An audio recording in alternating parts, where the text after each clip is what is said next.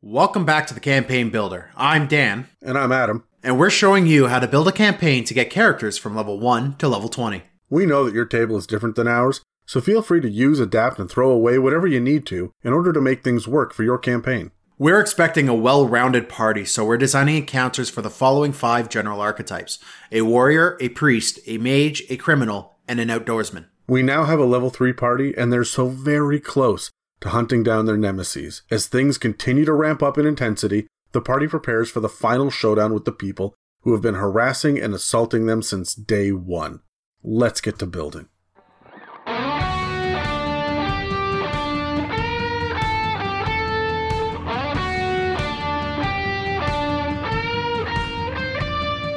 So we're here. We're finally here. We're at the end of this arc through the first half of Tier 1 about dealing with these direct antagonists of Lachlan's Lot. This feels a little early, but we want to end this kind of story arc early for a very specific reason. Low-level play is often relatively sterile, it's a little bit boring, or it's incredibly deadly. There's very little in between, and we've done everything in our power to create these dynamic encounters that are a little bit strange, that are going to add a certain amount of depth to your campaign. And we've been dealing with the low-level problem since day 1, this consistent guild warfare, because we're going to blow this up to be, we're going from the problem within our city to the problem within this region. That's what's next, because as we know, the gods have gone missing, but the Underdark is going to start flooding in here within a handful of sessions, right? We're really going to start to feel the rumblings of the campaign. Then we're going to be dealing with the world as a whole and then the planes. So we got to resolve this guild level stuff, but we're not done with Lachlan's Lot yet. Remember, for all of Lachlan's Lot that we've dealt with, we've never met Lachlan. We have met his crazy uncle, who we never gave a name to.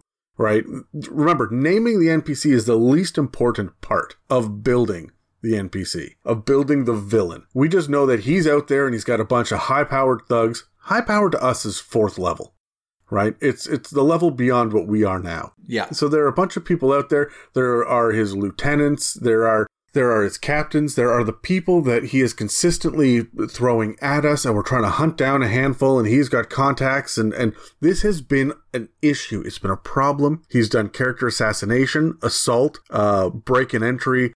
There's all this illegal shit that these guys have been doing to us since day 1. And we're not talking about rewards now. We're not talking about boons and becoming a folk hero. We're talking about revenge. Yeah. This is vengeance. Your players have been running around like chickens with their heads cut off for a while here, and it's because of these guys. And before they can move on to bigger and better things, they've got to prove themselves. And that's why you have this constant ongoing issue at low level, which will then get a resolution also at relatively low level, so that you can really step up. It wasn't enough to win the court case. You have to bring these little bastards to justice. This is it. And seeing how the party is going to handle that level of challenge is going to give you a lot of information as a dungeon master. Because when you've got to bring someone in, but you go for the kill instead, you are more vicious. This is going to spiral out in ways that we don't know yet. Positive and negative, right? And so it's going to be really interesting to see how the party handles these challenges moving forward. And they've got big decisions to make. When you have the power, what do you do with it? Now, keep in mind that we are focusing on the dynamic encounters. There will be other encounters in the middle and in and around these ones. The standard encounters, or even just random table encounters as well. There will be the opportunity to have, some long rests, or to just have a basic, a monster attacks, or you bump into a thug in the alley, or I'm going to go flirt with the barmaid.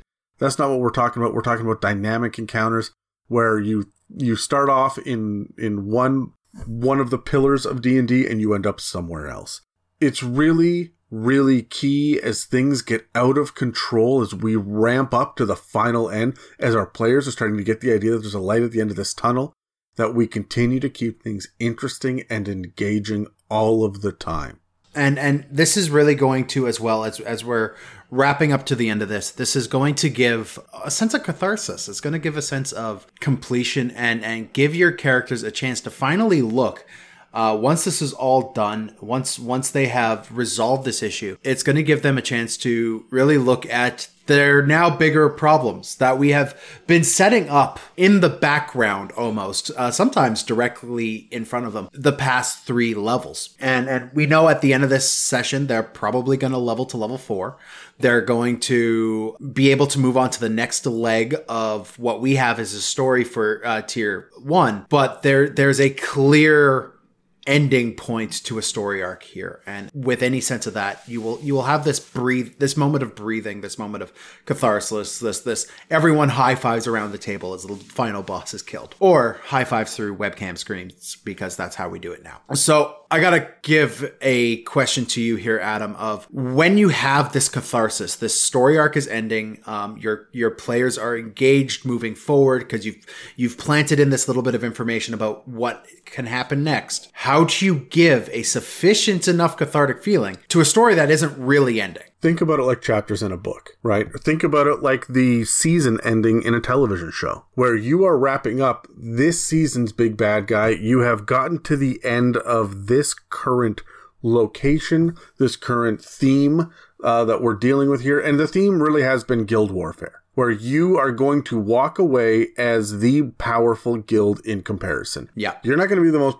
powerful one in the region, right? That's not what we're doing here. We're just saying that comparatively with your direct enemy, you ended up winning. This doesn't solve the problem. There will still be people, as you are shame walking them in handcuffs, right? Back to the jailhouse, or as you are swinging the axe for the final public execution, whatever it is that you do, there are still people that are freaking out in the streets, that are wearing their sandwich boards that say the end is nigh. The gods have gone missing.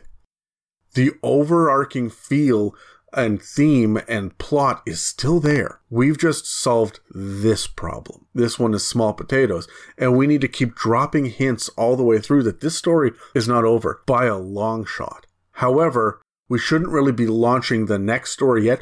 We've already launched it in secret. That's what this mage is. Yeah. That's what this whole thing against Lachlan's Lot is. We're proving ourselves because we need to get on the radar of bigger, more powerful people. This is our actual launching platform. This session is the one that will determine what direction we go from here. But the players don't know that yet. This is going to make you sound like a really smart dungeon master later. Like, oh yeah, well, I spent 12 sessions building you to the point where now you're ready to actually be a mover and a shaker. It is about the constant idea. There's an intellectual idea that there's more to happen here, but the emotional story beat is over because you have successfully defeated this enemy, puzzle, challenge, whatever it is. This is the moment of catharsis. And I highly suggest you do this early so that your players are excited to come back and get more of this. Because remember, the next big enemy fight situation that we're doing, our next big story beat, is betrayal by this mage, right? And this fight with the mage and there being an imp. We're introducing devils for the first time. There's going to be some interesting stuff that's happening here, and the party is really going to get to dig deep into it. Because we plotted ahead of time what our general storyline is going to be, we know what these beats are, and it's going to be the next one is a sense of betrayal. There's going to be some bittersweetness to that victory. Let's give them a solid cathartic victory and let them take their gloves off and go to town, because maybe this is the opportunity for them to go full murder, but maybe they need to watch their step too because they're not in their hometown. Yeah. It's a complicated scenario and they need to walk away from it feeling great. So if you're not letting them go full murder hobo, if you're not giving them the boons and rewards and everything else that you wanted to give, or that you feel like the party might think they deserve, how are you going to give that party a real sense of victory when they've brought this guy down?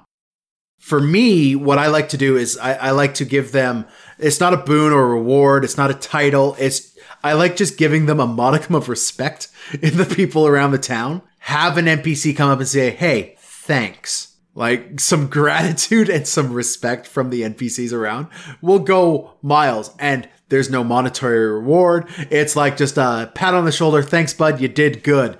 And we're moving on.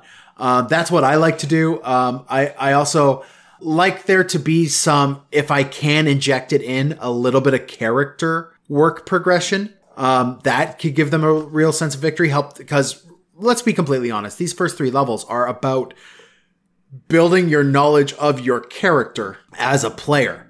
I know for me, I often don't have my full stride of a character until I'm about level 3. Right? When I'm making that decision of what subclass I want to go to and how that's going to play out, that's when I really hit the full stride and I start to understand what the character is as the player of that character. So being able to now start to inject a little bit of like character story stuff or NPC work or relationship work, whatever it is inside of this minor victory that they have over Lachlan's Lot will go miles at this stage of the game.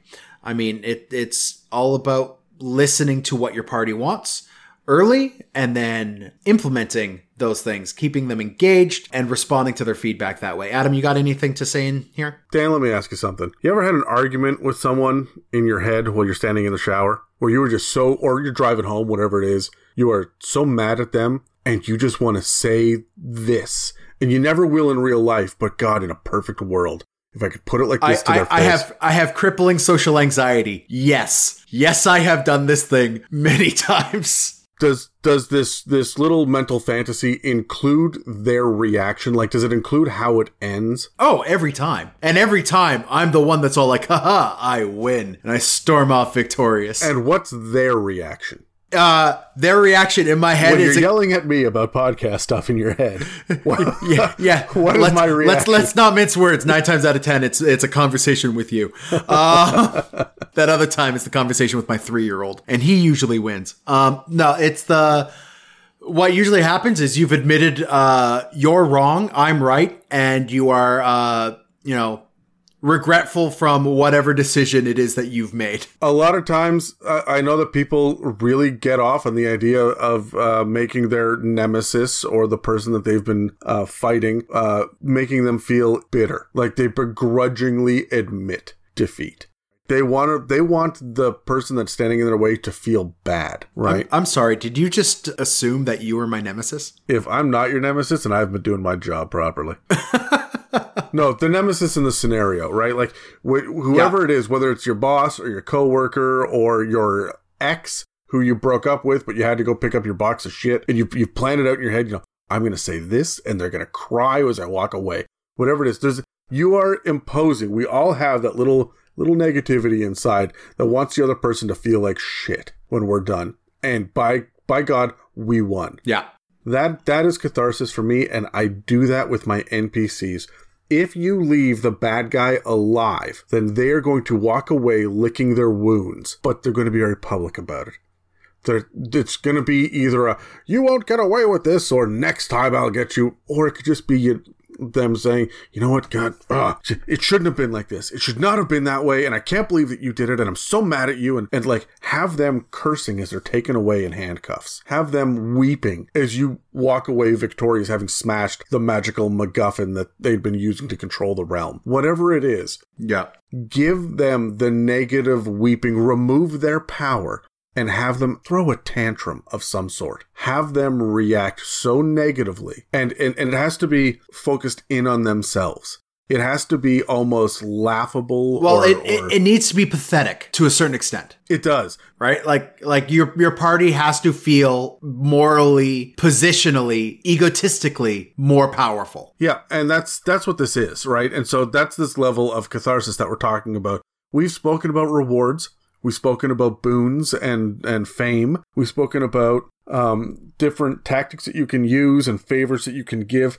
But this is a real sense of reward because this strokes a different kind of ego that your players have. A lot of players are coming to these tables to work off their to blow off steam, to work off a shitty week. They're here to have that escapism. And you are going to let them be the kind of blunt asshole that they always wanted to be throughout their entire work week.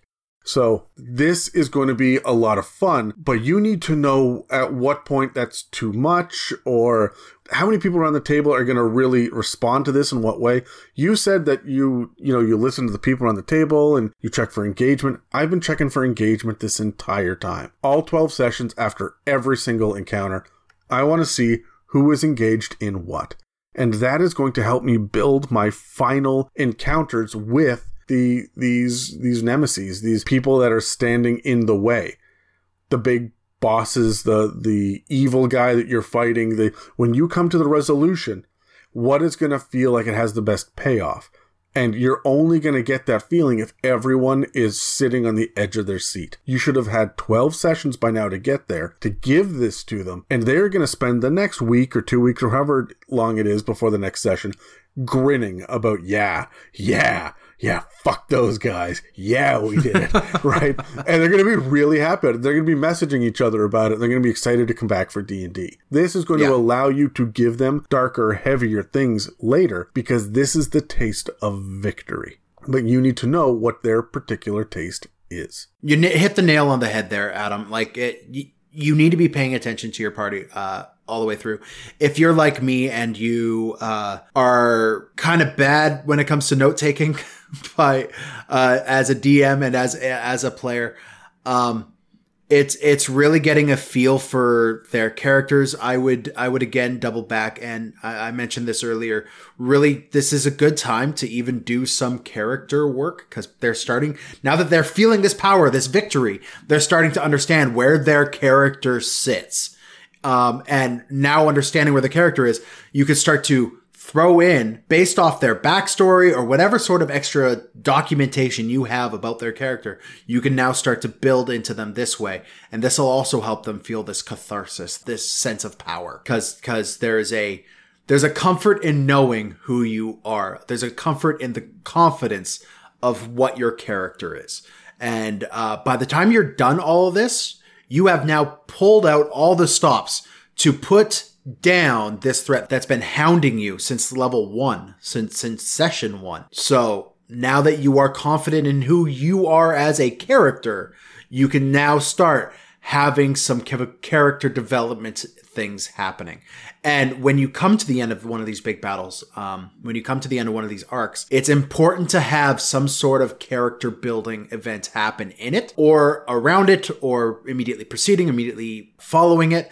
There needs to be some sort of character work that is starting to be injected here at this level, at the end of this first arc, that is going to propel and draw the characters, the players, to move forward beyond here. Because as much as we are really investing in the catharsis, we are really also investing in, we still got shit to do. And I think you hit the nail on the head when you're like, doing this early gives you as the DM the freedom to hit them with bigger, deeper, more dark content later on. Yeah, and I like the idea as well of doing this at the end of level 3, just because, look, we're talking D&D 5th edition at the moment, and that is just, well, you are hitting, you're stepping up, you're level 4 now, you're getting your first ability score improvement. You are getting your first feat. Yep. This is when you feel your power going up. Look what we accomplished.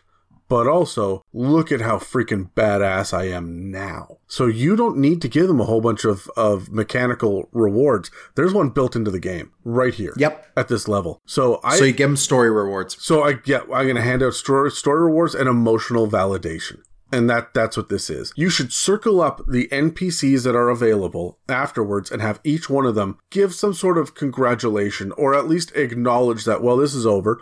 And before you hit the what's next, before you decide that you got to head back to Sandspit, before you go to report back to the Black Ink Union, you should have the opportunity to be a master of your own realm for a little while, a short rest even. It doesn't matter how long you're taking on this, as long as you allow your characters to breathe. You as a dungeon master, I myself would show this with body language at the very end of the session, because we're going to wrap it all up. Everyone's going to pat themselves in the back, and I'm going to lean back in my chair. I'm going to push back from the table and say, that was awesome. And by putting it in the past tense, I'm saying that, hey, this has been wrapped up. Good for you. That's great. I feel like we just finished a mini campaign here. And 12 sessions, honestly, that's a lot. Like, that's a long time for people to be playing. We're talking 3 months of engagement at this point. Yep. And to have all that wrap up, it's a really good amount of time in real life as well. If you're doing every other week, then this is 6 months. This is a good time to get that real sense of catharsis, to say, hey, look, we accomplished this. I'm excited to be level 4 now. And now they're thinking about what's going to be like at level 9, right? Their minds are starting to look to the future. This is just such a great opportunity, a low level, to hit with this level of engagement emotionally, because this is going to have them want to come back and dig into these characters and feel like big damned heroes. All right, Adam. So we are now on the stage, the part of the show where we get together and we bring out 3 dynamic encounters each that are really going to help reinforce this idea of catharsis, the wrapping up of this story. We are going to be building up this conflict with Lachlan's Lot that will come to a head and be completed by the end of this episode. So let's go ahead. Let's roll our dice for initiative and give 3 dynamic encounters towards the build up and breaking down of Lachlan's Lot. Let's roll the dice here. Natural 20. You bitch, I got a 17. Well, you can just take that 17 and shove it because Aww. I'm going first. At this point, if you remember in the last episode, there were a whole bunch of clues that we were trying to pick up about where Lachlan's Lot is hiding, and the clues have led now to the warehouse district, and this is my first one. This is going to end up being a combat to exploration, because there's been rumors that Lachlan's Lot has been reportedly skulking around here, looking for a crate of magical weapons. The warehouse in question is going to have a number of animated guards that come to life, which is the combat portion of this. So you bust into this warehouse looking for Lachlan's Lot.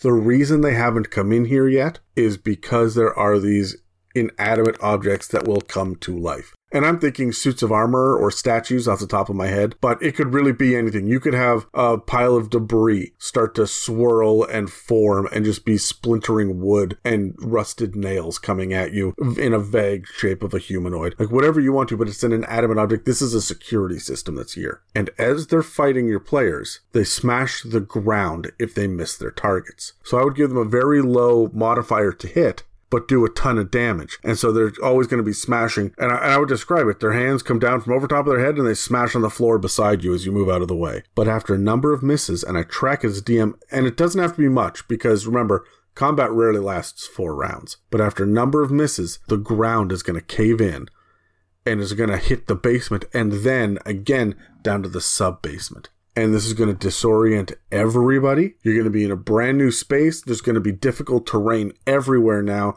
But one of the things that happened was a whole pile of miscellaneous wands got strewn about. And so now you realize that down here, these things are even more powerful. And the only way to fight them is with wands. But each wand has, 1 charge of a specific kind of spell that your guys don't normally have access to. So you have to run over, pick up the wand, shoot them, and then drop the wand, run over, pick up another one, and shoot that one. And so you're running around exploring. So that's why it's combat to exploration here, is you have to find these weapons around that are going to help you fight these creatures that are there. And it could just even be a wand of dispel magic, but just 1 charge. Or I like the idea of all of these things smashing the ground, all of these constructs smashing the ground, and then it crashes into the sub-basement, and they all seem broken until they start to reform into one giant one. And you need to use Dispel Megazord. Magic. Well, yeah, and you're using your Dispel Magic to knock off bits and pieces, limbs of them, of this thing as it goes. It's got 7 arms now, and the only way to do it is take it away a piece at a time. As an aside, I really like that idea of a visible dismantling of an enemy so you could see the process. You are standing in front of a creature with 8 arms, and if you do enough damage, one of the arms falls off. Now it has 7 arms, you know that there's been damage done, some progress is happening, right? Or when I'm describing combat, I'm putting a lot of effort into explaining and describing just how deep the wounds have cut, or just how weary this person looks, or this opponent looks. And this is a great opportunity to get ridiculous with it, because you have a multi-armed autonomous guardian just losing his crap. And you could even, it's picked up some of the rubble around it and is fighting with some of the rubble around it. And you could really bring in this interesting combat with it. I would also, if I have my warrior, my outdoorsman, my criminals, these guys who rely heavily on their weapons have fallen out of their hands. They're level 3. They could very easily be disarmed. Their weapons have been lost to the rubble around them, at least temporarily. And these wands are the closest thing at hand to really encourage our, more traditionally fighty classes to pick up the wands and start trying some weird arcane shit. I would have a bunch of these as well, because remember that there's There's a check that has to be made to use a magical device that you're not familiar with. So, look, I really like this because it also gives you the sense of victory because you're going to find these weapons. Whatever these weapons are that Lachlan's Lot was looking for. And maybe it's not a crate of weapons. Everyone thought it was a crate of weapons, but it was just a crate of wands of Dispel Magic. Or maybe whatever the MacGuffin is, the sheriff is going to show up at the end and say, thanks very much for getting this. I'll put this in holding. So your players don't get it in the long term, but they did remove this piece, this integral part of Lachlan's Lot's plan for escape. Okay, so I really want to play on the fact that the council is important. The council kind of runs this town, and getting on the good side of the council is going to be important for the players. I want the council to be something that the party could go to kind of help learn this last little bit of knowledge about Lachlan's Lot. So I have here a role-playing to role-playing encounter as the party sits down with this council that they've now befriended or at least proven useful to get and make their case that the council needs to help with Lachlan's Lot and further purging them from the town. This is going to be not quite a legal proceeding. We've already done that. This is just your party trying to convince a bunch of highfalutin nobles that they should probably draw their attention to this issue. And now that we've helped your town, we've got a little bit of ammo to use to get you to help us out here. I will have this mage that we've been building up over the past couple sessions. I will have him being the one who's kind of leading the proceedings. He's the one that he may even be vouching for the party in some way, shape, or form to build up this sense of betrayal that we as the DMs know is coming. So this whole proceeding is going to be interrupted by an illusion or a projection of some sort of Lachlan's crazy uncle. This like personification of all the bad stuff that's been going on with Lachlan's Lot. And he's going to come in and he's going to start demanding, making threats, offering counterpoints to the council. And now you have to battle with this war of words with something that you can't target. It is just an illusion. But you have to figure this out to get this council on your side so that you can have the freedom to do what you need to do in the city to finally put this threat to your party down. So this is a role-playing to role-playing then? Yeah, it's a role-playing to role-playing encounter where it shifts from you giving this one-sided argument to now you having to battle and offer counterpoints with someone who isn't even really brave enough to show up himself here. Now, this is probably because he knows that if he did show up face to face, your party would just arrest him on the spot in any way, shape, or form that they could. So you are showing a little bit of the power, but also the weakness of Lachlan's Lot in this moment, at least Lachlan's uncle, who is our representative of Lachlan's Lot. Now, I would say also, and I think that this is important, the city council, the city of the Jingling City, does not like Lachlan's Lot at all. No. I would say the only reason that they might not be willing to help is because they don't want the bad press, or maybe they've always gotten donations every year from the Lachlan's Lot, even though there was no actual chapter house that was active inside the city for the last 10 years or so. They've always gotten that little payment, right? Like there's got to be some politically motivated reason for them not to do this. But I mean, honestly, these guys are bad guys. They need to be put down. Is enough? Is a push come to shove? And maybe that's what this role-playing encounter is, where you have to trap Lachlan's uncle, who we never bothered to name. Again, the names are the least important part of the NPC. But they may have to trap him into making a mistake, slipping up, threatening them. Maybe he comes at them with an act of terrorism, or he admits to that act of terrorism that he did back in Sandspit many sessions ago, right? So they really have to, this is the opportunity, I would say, to really reveal Lachlan's Lot, because you've pushed him to the edge. This is Jack Nicholson at the end of A Few Good Men, where he's on the stand, he just loses his shit, and he goes, fine, here's the truth, and he just goes off. And I think that would be a really great moment for the party to feel like, yeah, we made you overreact. How does that feel? Funny enough, this entire time we've talked about Lachlan's uncle, I've pictured Jack Nicholson in my mind. So this fits. Just like angry and spitting and the eyebrows. I love it. It's funny, I always picture Christopher Lloyd. Really? Yeah. I mean, One Flew Over a Cuckoo's Nest. They're both in it.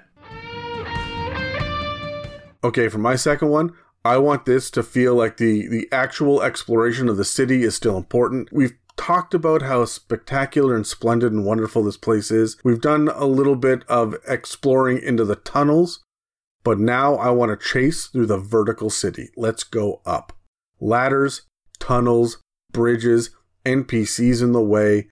I like the idea of there being all these floating lanterns around. Maybe this is at night, and you are chasing maybe an Aarakocra version of our member of Lachlan's Lot who's wounded, right? And so can only fly little bits and pieces, and then has to climb up. He made it almost to the bridge, and then had to grab onto it, and he had to climb up, and he's catching his breath as you race to catch up with him. And every time that you start to get a little bit closer, he moves on to the next bridge, and you got to go up a ladder, and then you've got your outdoorsman who's doing a backflip over here, and the criminal is scaling up a rope, and this is a skill challenge.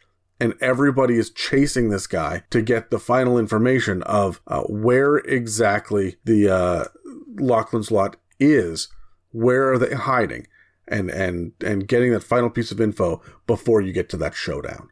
So the skill challenge, I think, would be a lot of fun, but this one's also going to hurt because you don't want to fall. We've really established what the feel of this town is, and we've done a lot of that through very insular encounters. We've had a couple that involve running through making it from point A to point B in the town and how difficult that is.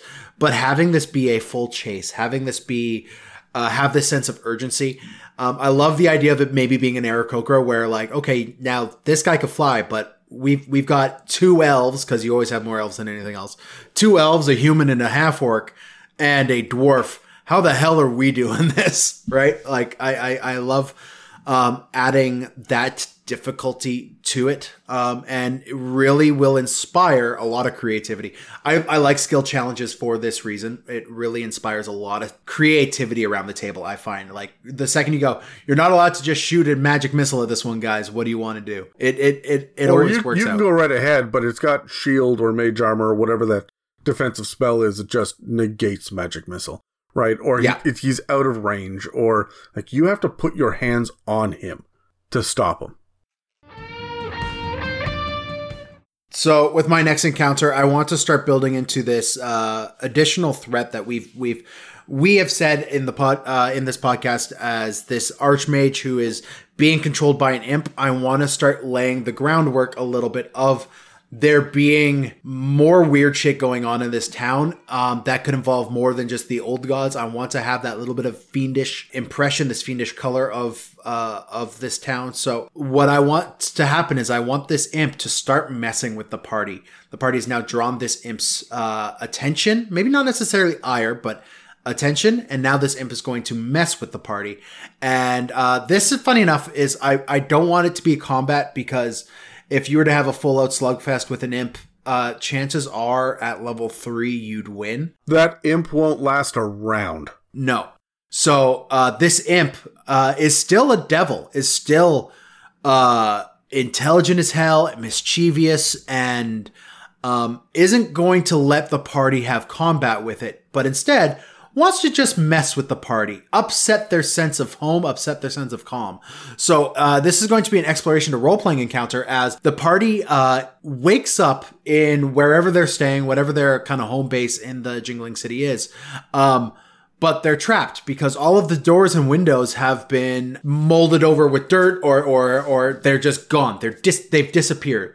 And now your party has to try to get out of their own home, someplace they know, but the place is now strewn with traps. The main paths of egress are limited, if not completely removed. And your party has to try to figure their way out through this. And by the time they get down to the lower levels, they will find that the mischievous imp, grinning gleefully, will inform the party that it's been fun testing them. And you get to have this fun little interaction with him while, I don't know, you're probably going to have some of the slower members of the party still working their way to him while this interaction starts. If anyone moves to fight him at all, the ready to action where he turns invisible and teleports out triggers. And as soon as he does, the house reverts back to its natural state, proving that this has just been a imp messing with the party. I would try to give the imp as much freedom as possible to kind of just poke and prod and show the party that there's still going to be creatures and adversaries out there that are more powerful to them. And I really want to establish to the party that this is going to happen again when they least expect it. It's going to kind of pull out the rug from the party a little bit, in the hopes that when all of this stuff with Lachlan's Lot is done, because we're wrapping this up, they have another target to work towards. So I got a question then. Sure. What kind of encounter is this? This is an exploration to role playing, as the party has to figure out their way to get out of their home, which the only way out is going to be through the front door where the imp is there. And they are now stuck in their rooms. They're stuck wherever they are, and they have to fight their way out through traps and through illusions that the imp has set up. I like the idea of the imp being invisible the entire time. There should be almost no way for the party to see an invisible creature. So having a disembodied voice taunt them and lead them through the traps, be like, and you really expect to defeat Lachlan's Lot by doing this? And on and on and on. And you can introduce the voice and give the voice a name. To have the imp pop it up and say, hey, my name is this, but doesn't reveal that it's an imp. Maybe they think it's a ghost or it's a god or whatever it is. And the imp, by the way, his name is going to be Camion. I've already decided this.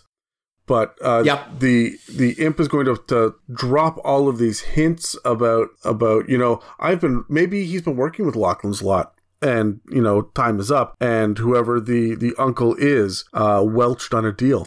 And so the imp now is sitting going, I'm all about getting revenge, but are you guys worthy? Are you really worthy of this? And maybe that's why the mage is working against Lachlan's Lot, because it's the imp setting it up and playing kind of a puppet master, but you never know that it's an imp. It's not until much later that you find out that this disembodied voice of Camion, that should show up occasionally over the next few sessions, actually is a bad guy. He should be mischievous. He should be a pain in the ass. But he's not antagonistic right now. No, not directly. I think he's passive aggressive. He's that level of antagonistic. I think he is antagonistic, but he's there to mock the warrior's battle dress, right? He's not there to actually. You call that damage. A breastplate? And you call that a swing? Yeah, I just said, well, that's an awfully small hammer you have there, bud. Like I would just, I would really needle at the party's ego with this, and then when they do get out, I would have them get out, and everything goes back to normal, and then they get the message: you are worthy. Here's a new piece of information. This is what you need to know to defeat Lachlan's Lot. Yeah. Give that level of reward and catharsis. Okay, so for my last one, it's going to be pretty straightforward here. I've got an exploration to combat because the remaining members are trapped somewhere in the tunnels below the town. They have been hiding, and the sheriff or the mage or whoever, an NPC, has chased them to the mouth of the tunnels and watch them go down, and they know it's a dead end. There's no way out of these tunnels, but it's a maze down there. We've established a couple of times that the tunnels are crazy labyrinths, and so the party knows this and maybe has this information from this imp character. I'm going to build off of yours, Dan. And so they have the information about where to go to fight, but they've got to get down there. They've got to explore. They're going to find some clues. Maybe they can block off some other ways to head around. Like as they find dead ends and they clear it out, they're able to mold earth some way or cave in the ceiling so you can't go this way again, right? And I think the mage, or I think it would be the mage, maybe not the sheriff. The mage will guard the entrance to the tunnels, showing that he has sided with the party now. I'm all in, let's do this. And he's going to guard the entrance so that if Lachlan's Lot doubles back, there's no way out. And the mage is going to be, level 5, right? He's going to be pretty powerful. He's going to stand back, and you guys are going to go flush out. The party's going to go flush out Lachlan's Lot. There's going to be combat. And I think that this is hit and run tactics by Lachlan's Lot. Think almost like Kobold tactics. Okay. Where they're popping in and out. There's a whole bunch of traps. They shoot down a long corridor. You turn the corridor, it's 160 feet long. They shoot bow and arrow down the corridor. It hits you, and then they're gone. You can't even get there at the end of one turn. And by the time that you do turn the corner to see what direction they went, there's a fork in the road. And there's a number of different frustrating traps, but you are consistently exploring the area and running across one goon. 17 guys went down into these tunnels. Start crossing those names off. Yeah. This is it. This is your final. You're coming up to it now. You know that this is it. So let's weed out some of the little lieutenants and the minions and whatnot, because the higher ups are going to be, covering their own ass. They're going to be saving their own bacon. So I would also recommend, like, some of these faces should probably be familiar to the party. Oh, I think so. Right? I think definitely. And that's one of the things that I've assumed, that we would have constant faces that we've fought before. We had a number of different encounters back in Sandspit with Lachlan's Lot. They've just hit over and over and over and over. And we keep saying, well, we don't want it to feel safe. And just as the guys are relaxing, Lachlan's Lot is coming out again. And at what point, come on, at what point do your guys just stop relaxing? Because Lachlan's Lot is always around the corner. So they're going to have personal relationships. They're going to be frustrated with these guys. It's going to feel good to take them down. Oh yeah, and I mean, the way I kind of envisioned it in my head is, that first time that Lachlan's Lot jumped the party in the alley, which we talked about way back when the party finally made it back to town the first time through. There was that one thug who had his eyebrow burned off by the mage, and here he is in this combat with the barest stubble of an eyebrow growing back. And it's that guy, but he's got that scar. Like, these guys are carrying battle wounds from previous engagements with the party. And they're carrying vendettas, I would assume, as well. Like, that one eyebrowed man is probably going to target the mage more so than anybody else. And if he can figure out a way to get back... Sorry, you mean the party's mage, right? Oh, yeah. Yeah, the party's mage. If this thug with one eyebrow can figure out how to get to that guy and make him pay... This is his moment. This is do or die. Hopefully without the die, because we are discouraging murder hoboism. But this is the do or die moment for the thugs to finally put down the party. Yeah, and remember, there's been a lot of knocking people out and getting arrested, and these guys all escaped from the courtroom sessions ago. So they would have had to have been subdued. We've had these fights before, but now the enemy is desperate and they're hitting harder. Yeah, the thugs are definitely hitting to kill. And then finally, here we are. This has got to be where it is. We're at the final battle. My guess is it's going to be happening in these tunnels below the city, but it's the final battle with Lachlan's uncle, this sitting supervisor of Lachlan's Lot in this area that has caused you and the party so much trouble. I wouldn't say it's Lachlan himself, mostly because we haven't introduced Lachlan. We haven't done that, and it's a large guild. There's going to be other Lachlan's Lots guys up and around the town, or up and around the region. But here, this is the final guy. This is the guy you definitely want to try to bring in alive to pay. And it's going to be the one guy, and you have the backing of the council. You have the backing of the people of the town. There's no way these guys are getting out.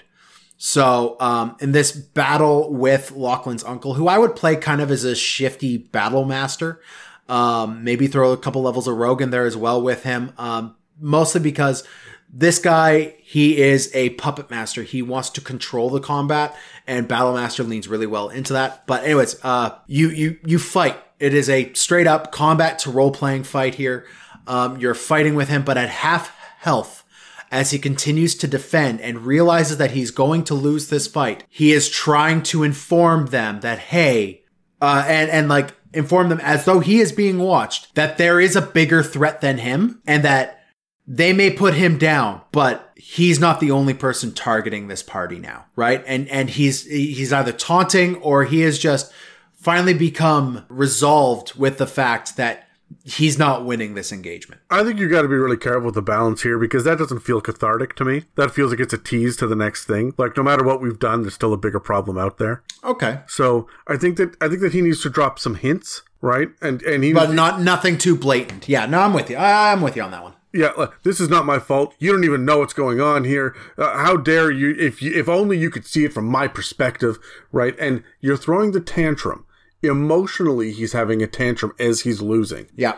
But his words will have some truth that if they think back on it later, they'll be able to say, oh, that's what he meant. And I'd go real subtle with it. I'd go really subtle. Something just like, there are men in the shadows that are watching us all the time. And then literally you're fighting men in shadows in we know we're fighting drow. right? You think because you're all high and mighty that you guys could just side with every elf that exists, but there's stuff out there that, and I would go on and just monologuing this nonsense. Be really careful though when you start to say, you said at half health he starts to inform them of things. Be careful. We're talking level 3 gnome at this point. His half health is like 3 hit points. Yeah, fair right? enough. So I would have there be some sort of barrier where you can see and talk to him. Maybe a showdown where he captures Oscar, the half-orc NPC that's been hanging out with you guys, and you have a bit of a Mexican standoff, right? Like whatever it is, there should definitely be a stalling tactic so he can get this information out. He knows he's lost. And I think that he should try to give this information. He's got to be as subtle as possible. He's shifty. He's looking around. He doesn't know if Camion's listening. Yep. Because this disembodied voice could be anywhere. Do you drop the name Camion here? No, I wouldn't. I would just say that there are forces out there beyond our mortal plane. Later, they're going to be able to tie together that Camion, when we reveal Camion's an imp, oh, that's who we meant, right? But I wouldn't tie that all together. Just leave these generic doomsday stuff. You'll need me.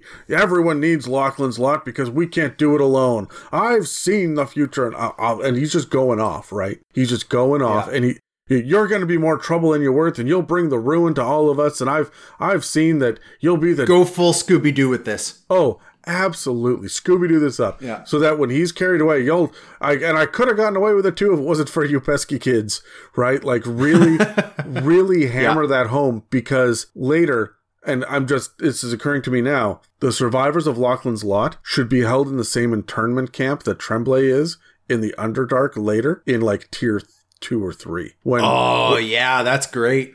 And you've got to team up with them, maybe even with Lachlan himself, to rescue everybody, including this uncle, who is going to turn around and say, I tried to warn you. And then you have, like, if you play your cards right, you could have an NPC out of this guy who is with the party, who is an ally, and have this redemptive arc with this NPC. I love it. And we've circled back to an unreliable NPC. Started off on the bad foot, slowly became more trustworthy, but will you ever truly trust him? But first you need this level of catharsis to say, hey, we beat you, so that he's not going to try to beat you back later, right? I think that once he's defeated, he knows it. All right, Adam, is there anything else we want to add as a little tidbit of knowledge or everything here? As we've discussed, having this sense of catharsis as we are wrapping up a main story arc. By the end of this session, we should have Lachlan's uncle in jail or imprisoned. And the party, for the most part, shouldn't have to worry about Lachlan's Lot again for a few levels at least.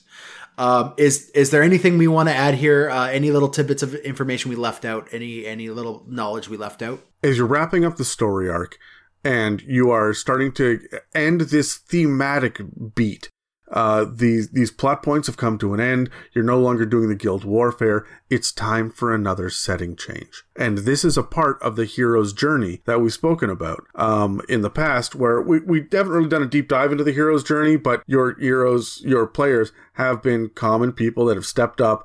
They've gone out, they've gained more power, they've defeated the bad guy, and now it's time to return home. Better than they left, changed fundamentally somehow, return as heroes. So I would say that, as we talked about, it might be a good opportunity for there to be a little bit of downtime, or for them to have a short rest. Maybe they get a couple of fun random encounters on the road back. These are not dynamic encounters, so I don't really feel the need to spend any major time on them. But they get some neat stuff. They go back and they see the Darklings again, and the Darklings reward them with a feast. And there is that return home factor, because we've got to be back in Sandspit by the beginning of the next session.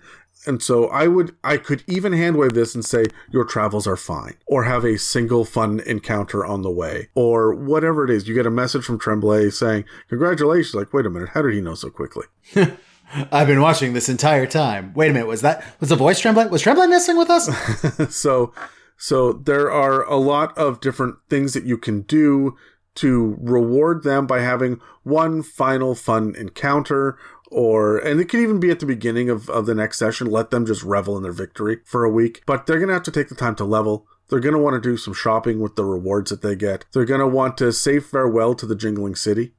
Let them. Yep. But tell them, you need to go back. You've done what you were supposed to do. Tremblay and the Black Ink Union still need you.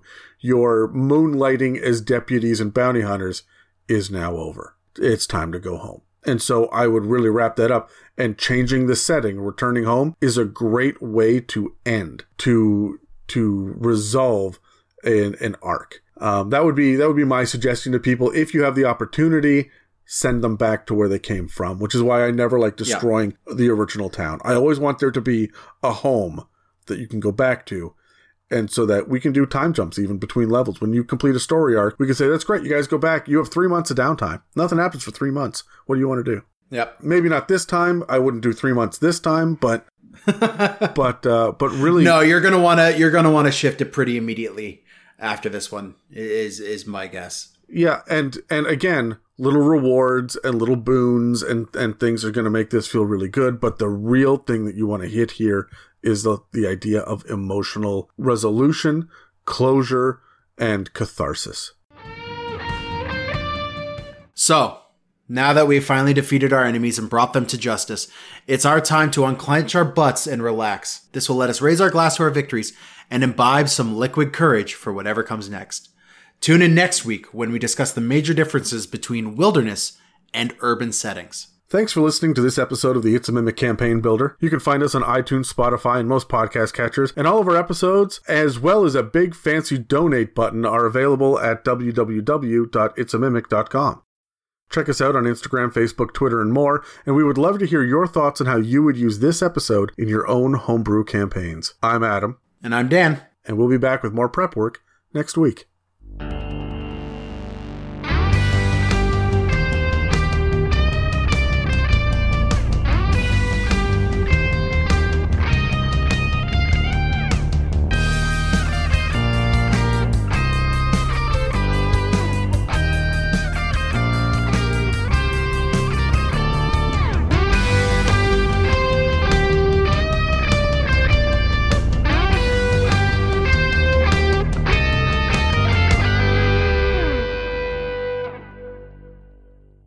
Fantastic. All right, so just delete my entire spiel I just did, and we'll just move on to the next topic. Okay, bye.